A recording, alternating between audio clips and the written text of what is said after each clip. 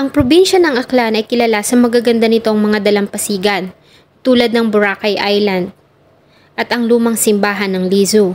Dinadayo din ang kanilang isinasagawang ati-atihan festival sa Kalibo taon-taon. Ito ay bilang pagpapakita nila ng paggalang sa Santo Niño. Ang kwento po na aking ibabahagi ay ang nangyari sa Kalibo, Aklan noon lamang nakaraang taon. Ito ay ang pagkamatay ng isang dalaga at manager ng RD Pawn Shop sa lugar.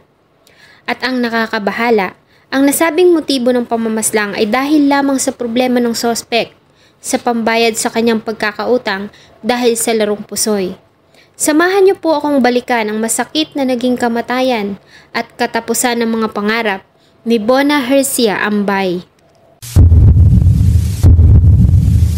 Bago ko po simulan ang ating story, sa mga bago po sa channel ko, please hit the subscribe button at pakipindot na rin po ang ating notification bell para ma-notify kayo sa mga bago nating upload na videos. June 6, 2022 ng umaga ay nakatanggap ng report ang tanggapan ng kapulisan ng Aklan tungkol sa natagpuang wala ng buhay na katawan ng babae sa loob ng RD Pawn Shop sa Mabini Street sa Kalibo, Aklan.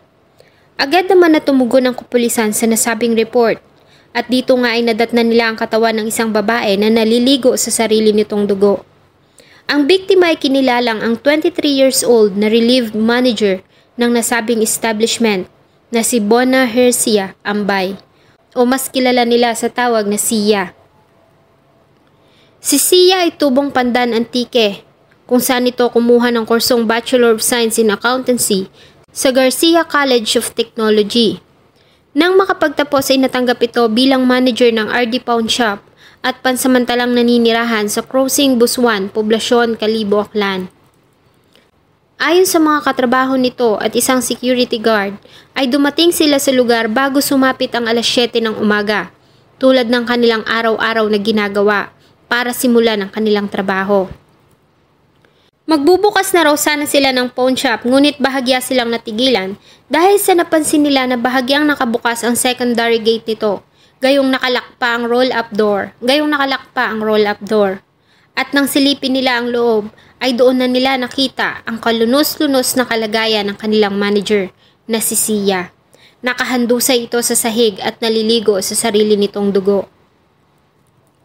Sa ginawang investigasyon ng forensic team ay na-recover nila ang mga personal na gamit ng biktima sa loob ng pawn shop.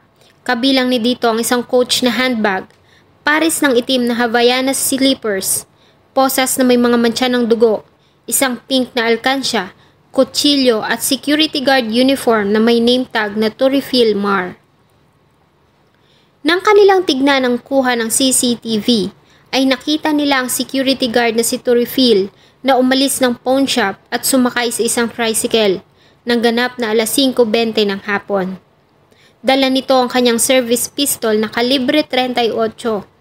Napag-alaman din nila na ang 31 years old na si Mark Archie Turifil ay siyang security guard na naka-duty noong June 5, 2022. Si Turifil ay tubong Bataan, Aklan at pansamantalang nanunuluyan kasama ang kanyang ka-live-in partner sa Barangay Kahilo, Makato, Aklan. Agad na tinungo ng mga investigador ang bahay na tinitirhan ni Turifil, ngunit hindi na nila ito natagpuan sa lugar. Ayon sa mga kapitbahay nito ay umalis ito kasama ang ka-live-in partner noong gabi ng June 5, 2022. Dahil dito ay kinonsider na si Mark Archie Turifil na person of interest sa pagpatay kay Sia. Naging emotional naman ang ama ni Sia nang malaman ang nangyari sa kanyang anak. At para itong bata na humagulgol at nanghihinang umupo sa labas ng pawn shop nang makita ang sinapit ng anak na kanilang iningatan at pinalaki ng 23 taon. Ginharang ito na tatay ni mapakasudi din natin masara na puno ng nanara. Samantala, sa follow-up operation na isinagawa ng mga pulis, ay nagawa nilang ma-recover ang baril ni Turifil sa likod ng kanyang bahay sa Barangay Kahilo. Ang baril ay nakabalot sa isang pulang tela at nakatago sa puno ng saging. Sa kanilang ginawang background check ay napag-alaman nila na ito ay dati nang nasangkot sa kaso ng pagnanakaw sa Manila at Bataan, Aklan. Maliban dito, ay isa din ito sa mga tukhang surrenderi sa lungsod ng Pasig noong 2016. Subalit ayon sa area manager ng RD Pawn Shop, ay walang mga mahahalagang gamit ng RD Pawn Shop ang nawawala. Hindi rin umano nagalaw ang vault. Gayunpaman ay nawawala ang laman ng piggy bank ni Sia na tinatayang nagkakahalagang 4,000 pesos at cellphone nito. Si Turifil ay agad na isinailalim sa isang malawakang manhunt ng mga kapulisan. Nagbigay naman ng 30,000 pesos na pabuya si Kalibo Mayor Juris Bautista Sucro sa makakapagbigay ng impormasyon sa kinaroroonan ng suspect. Si Sia ay member ng BTS Fandom Army. Sa katunayan, ay katatapos lamang ng kaarawan ng dalaga na kanyang idinaos na nakasuot ng BTS t-shirt at BTS team cake. Kaya naman ang naging kamatayan nito ay talaga namang pinag-usapan sa social media at mabilis din na kumalat ang panawagan para sa hustisya sa kanyang sinapit. June 9, 2022, 3 araw matapos na matagpuan ang katawan nito, ay nahuli ang suspect na si Mark Archie Turifil sa barangay Pinagbuhatan, Pasig City, nang ganap na alas 12 ng tanghali. Siya ay nadakip sa pakikipagtulungan ng Criminal Investigation and Detection Group at Kalibo Philippine National Police sa paggabay ng National Intelligence Coordinating Agency. At mula Pasig ay dinala siya pabalik ng Kalibo para harapin ito ang kanyang ginawang kasalanan. Sa pagkakadakip kay Turifil ay hindi na nito itinanggi ang ginawang krimen. Kusang loob ito na umamin at nagbigay ng kanyang extrajudicial confession sa ginawang pagpatay kay Sia.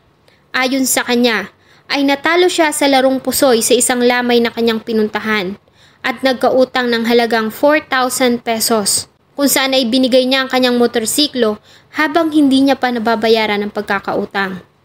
At siya ay tinaningan lamang na magbayad ng araw ng June 5, 2022. Kaya naman ay bumili siya ng kutsilyo para gamiting panakot sa kanilang manager na si Bonna Hercia Ambay upang bigyan siya nito ng pera. Ngunit nagpanik siya nang magsimula itong magsisisigaw at tumanggi na tutulungan siya para magbayad ng kanyang utang. Kaya naman ay sinaksak niya ito hanggang sa mawalan ito ng buhay. Matapos ang ginawang krimen ay kinuha niya ang laman ng alkansya nito na nagkakahalaga umano ng 3,000 pesos at cellphone. Umupa umano siya ng tricycle at agad na nagpahatid sa kanilang tinitirhan sa barangay Kahilo, Makato. Dahil sa alam niya na hahanapin siya ng mga pulis sa ginawang kasalanan, ay nagdesisyon siya na umalis ng Aklan kasama ang kinakasama. Sumakay sila ng roro ng gabi ng June 5 at nagtungo sa kapatid nito sa Laguna. Humingi naman ito ng tawad sa pamilya ni Sia. Motor ko, tapos nagkautang pa po ako ng halagang 4,000 lang po doon sa pinuntahan kong patay. Naglamay po ako, nagsugal po ako doon sir eh. Wala po akong intensyon na kung ano man po na mga... June 11, 2022, dahil sa naging pag-amin nito sa krimen at sa mga nakuhang ebidensya, ay formal na itong sinampahan ng kasong robbery with homicide sa Aklan Provincial Prosecutor's Office. Makalipas lamang ang 4 na araw, noong June 15, 2022, ay tinurn over ito ng Philippine National Police sa Bureau of Jail Management and Penology sa Aklan, kung saan ito mananatili habang dinidinig sa hukuman ng kaso. Ang remains ni Sia ay inuwi ng kanyang pamilya sa Antique at siya ay dinala na sa kanyang huling himlayan noong June 25, 2022 matapos na alayan ng misa at pamamaalam sa St. Vincent Ferrer Catholic Church. Sa kabila ng pagkakahuli sa suspect, ay patuloy pa rin na nananawagan ng pamilya ng hustisya para sa sinapit ni Sia. Malayo pa sana ang mararating nito dahil sa bukod na matalino, mabait at maganda ay isa itong masipag at dedicated na dalaga. Punong-puno ng confidence, isang dalaga na may mataas na pangarap. Nagustuhan niyo ang isa na namang kwento na akin pong ibinahagi. Marami pong salamat sa patuloy na pagtangkilik ng akin pong mga videos. Huwag niyo pong kalimutang mag-iwan ng inyong saloobin at suggestion sa atin pong comment section. Thank you so much po and see you in my next video.